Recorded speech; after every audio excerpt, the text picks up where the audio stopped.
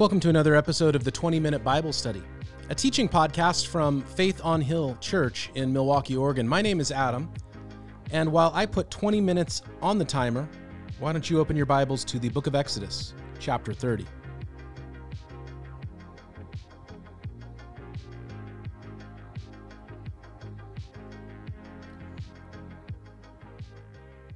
Exodus chapter 30, verse 1 says, "Make an altar of acacia wood for burning incense.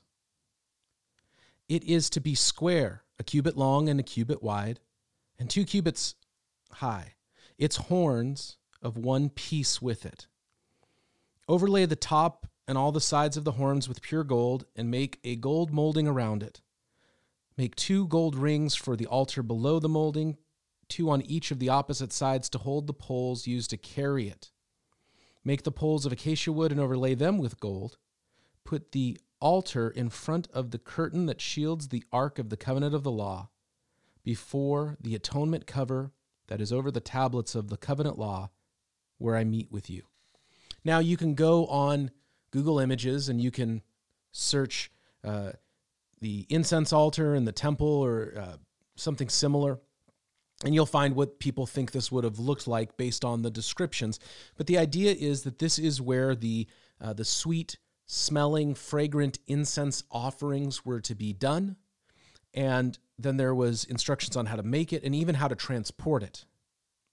Aaron must burn fragrant incense on the altar every morning when he tends the lamps.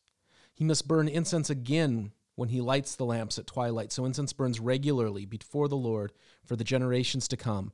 Do not offer on this altar any other incense or burnt offering or grain offering. Do not pour a drink offering on it. Once a year, Aaron shall make atonement on its horns.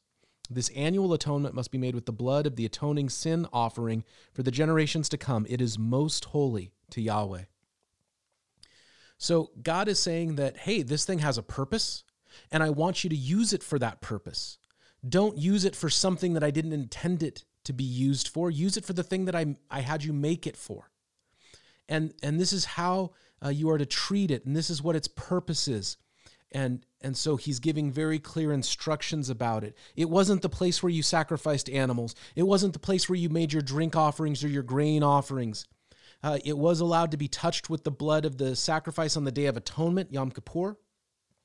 But other than that, it was only for the purpose of burning this fragrant incense offering before the Lord, and only the type that was prescribed.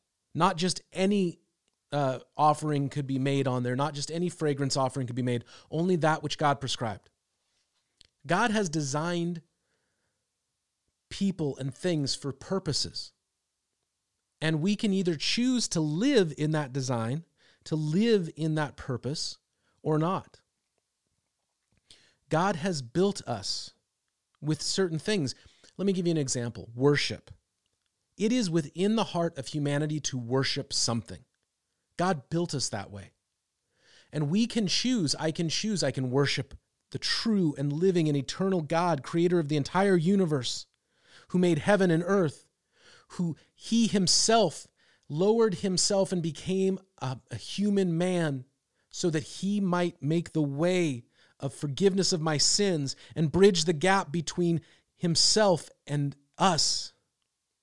Or I can choose to worship the creation, whether that's a person, a celebrity, the creation itself, the plants, the animals.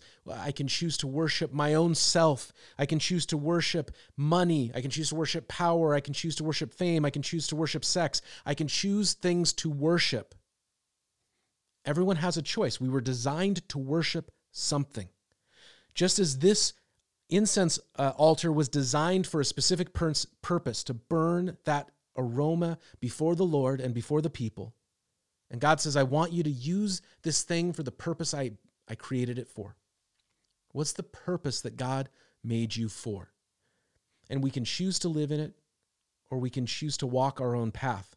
And we love walking our own path. That's like the greatest thing ever, right? The person who chooses go their own way. That's the person that we look up to as a society. I want to be the person that goes God's way and live in his plans and his purposes for me. I've found that I haven't regretted it. It's not always easy, but it's the good way. Now, why is it that he's so sent on them burning these incense twice a day? I've said this before on this podcast, but I will say it again and again and again. Most of the time, people look for these really deep spiritual meanings in the Bible, and it's often just a practical reality. God wanted that place to smell good. If you're doing animal sacrifice, there's going to be smells that aren't pleasant. The smell of butchering a bull or a goat or a bird, the smell of blood is incredibly unpleasant to some people. Some people it doesn't seem to bother, but some people are very sensitive to it. The smell of any animal waste that would have to be cleaned up, that would come as part of this. There are things that would not be pleasant. God wanted it to smell good. And he says, hey, constantly burn this. Make this a pleasant place to be. One of the big debates that's gone on in the last several years in churches has been, does God care if the lighting is good? Does God care if there's really creative things happening in the design or the ambience of the room? Well, apparently he cares a little bit because he was very bent on them having this fragrant offering constantly going. God cares about those things. So I can take that as a principle and say at some level God cares. I don't think God cares whether the lights are on or off during worship particularly, but he cares if it makes a difference for people. Just a thought. Then in verse 11, he says, the Lord says to Moses, when you take a census of the Israelites, count them, and each one must pay the Lord a ransom of his life at that time he is counted. Then no plague will come on them when you number them.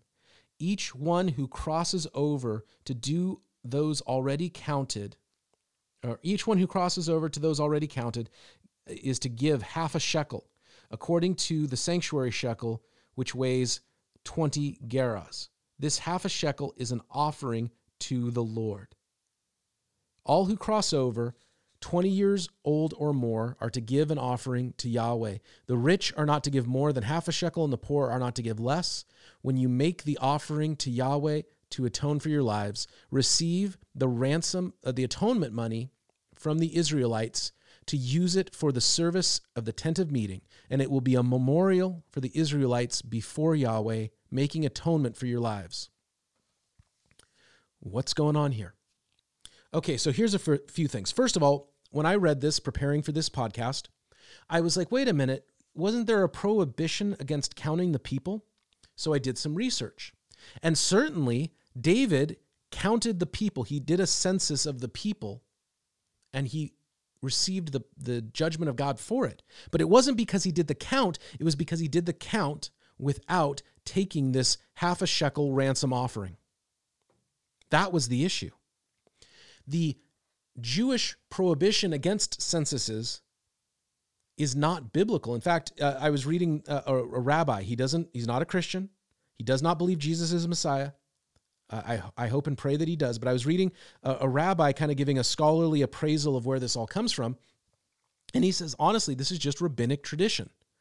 There was one rabbi who taught that they shouldn't do censuses because there's this thing about a plague. If you do this wrong, there could be a plague. So he says, hey, we don't want a plague. So let's not do this wrong because King David did it wrong and it caused trouble. So let's just not ever do a census. What's interesting, and this is always true about religious people, is they'll find a way around things. So then other rabbis came along later and they said, well, you can't count the people, but you could count their fingers. One rabbi actually had like a mathematical formula. He says you can't count the people. And it says here in verse 14, those 20 years or more, but you can count their kids, and then you can figure the average amount of kids in the average family and use a mathematical formula to figure out how many people there are. People. We'll create a rule that has nothing to do with the Bible. It's just tradition or the opinion of man. It's not biblical. Christians do this all the time, by the way. We create a rule, and maybe there was some well-intentioned reason for it, but we create a rule, and then once we've put this rule in place and put it over and above what God actually says, then we try to find ways around it. People do this all the time.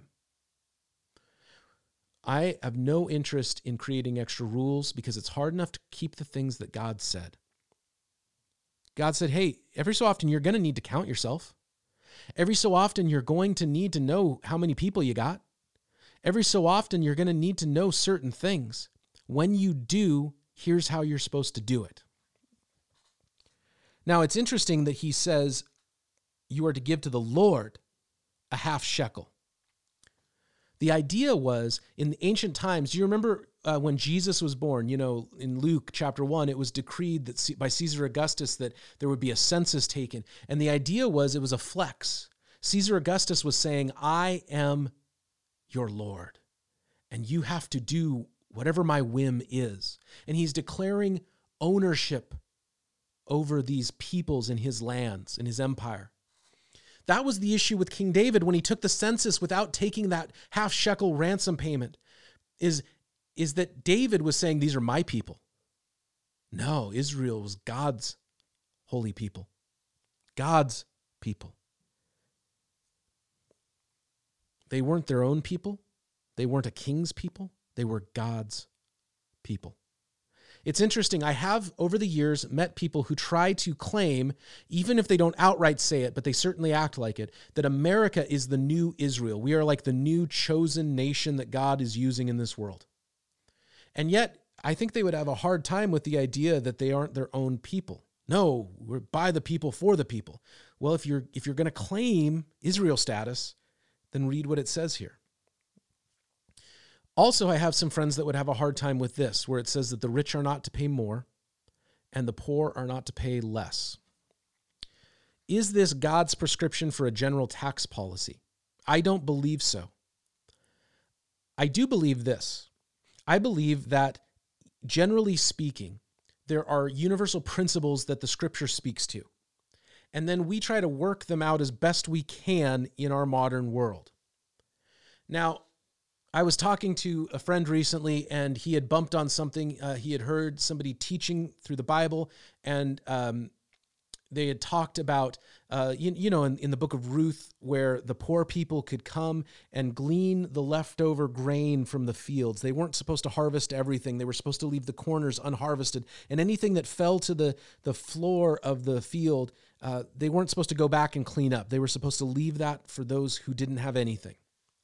And so he was making the argument for sort of Christians should be in favor of a welfare system and for universal medicine and the whole thing. I certainly think there may well be an argument for that. I'm not making a statement one way or the other. I also don't think it's a mandate. I think there could be a principal idea, and then we try to figure out how to work it out. I'm open to those conversations. I also think that this isn't necessarily like a command of how to do like a flat tax, which some of my conservative friends will try to say. I have progressive friends that use Ruth as an argument for socialism and universal medicine and UBI, universal basic income. And then I have conservative friends who use this verse and try to make it an argument for the flat tax. I don't think God is on the side of your politics. I think God is just making some general statements. And in this case, each person had to acknowledge that God was their true king and that they were the people of God.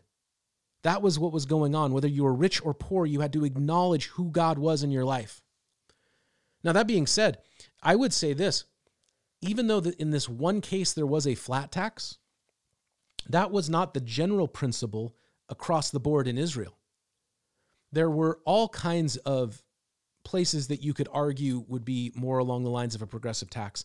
So I look for the big principles and I try to leave the politics out of it, because what happens is somebody has a political view one way or the other, and then they try to make the Bible justify it. I don't have any interest in that. I want to serve God, and I want God's heart. And in this instance, I believe that what God is speaking to is this idea that every person has to stand before them, that every person has to stand and recognize who God is.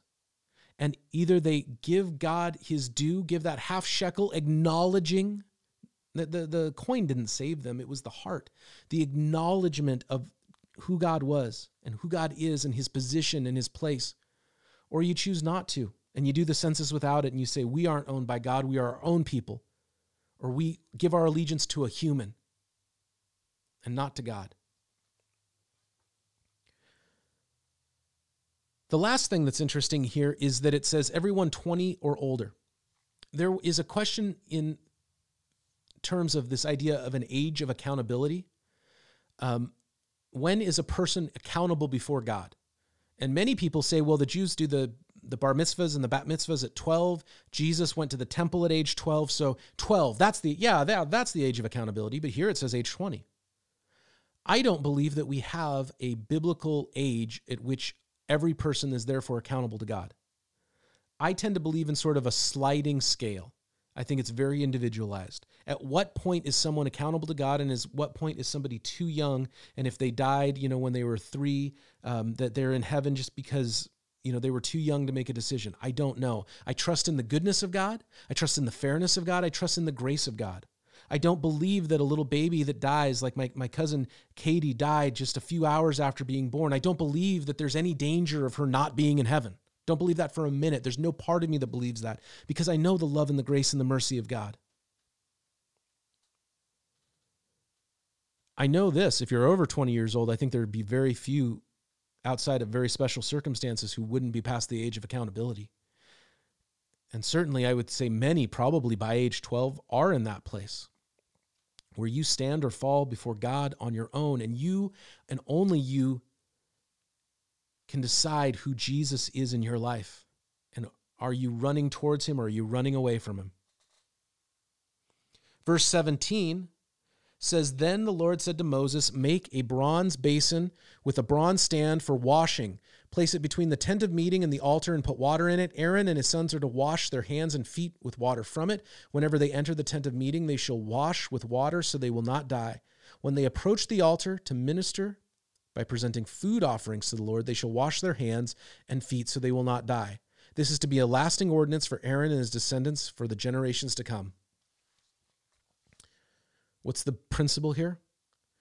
I'm so thankful that God established these things for the people, because if you just lived by God's commandments in a day and age where they did not have knowledge about viruses and bacteria, where they did not have an awareness of food safety, by any measure of things. I'm not like a high level standard. I don't have like a PhD in food science, but because of a career I used to have, I'm fairly knowledgeable on food safety.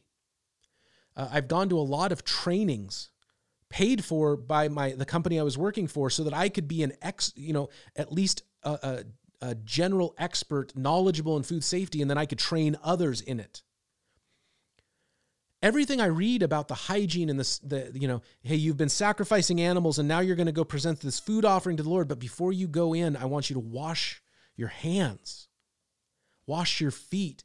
The places where, if you're living in an ancient culture and there's not, sewage, and stuff like that, your feet could be covered in all kinds of bacterias and pathogens. And so this idea of washing, if you had lived by the rules that God established for food and for ceremonial washing and so on, you would have lived a fairly healthy life relative to everyone else around you in the ancient world.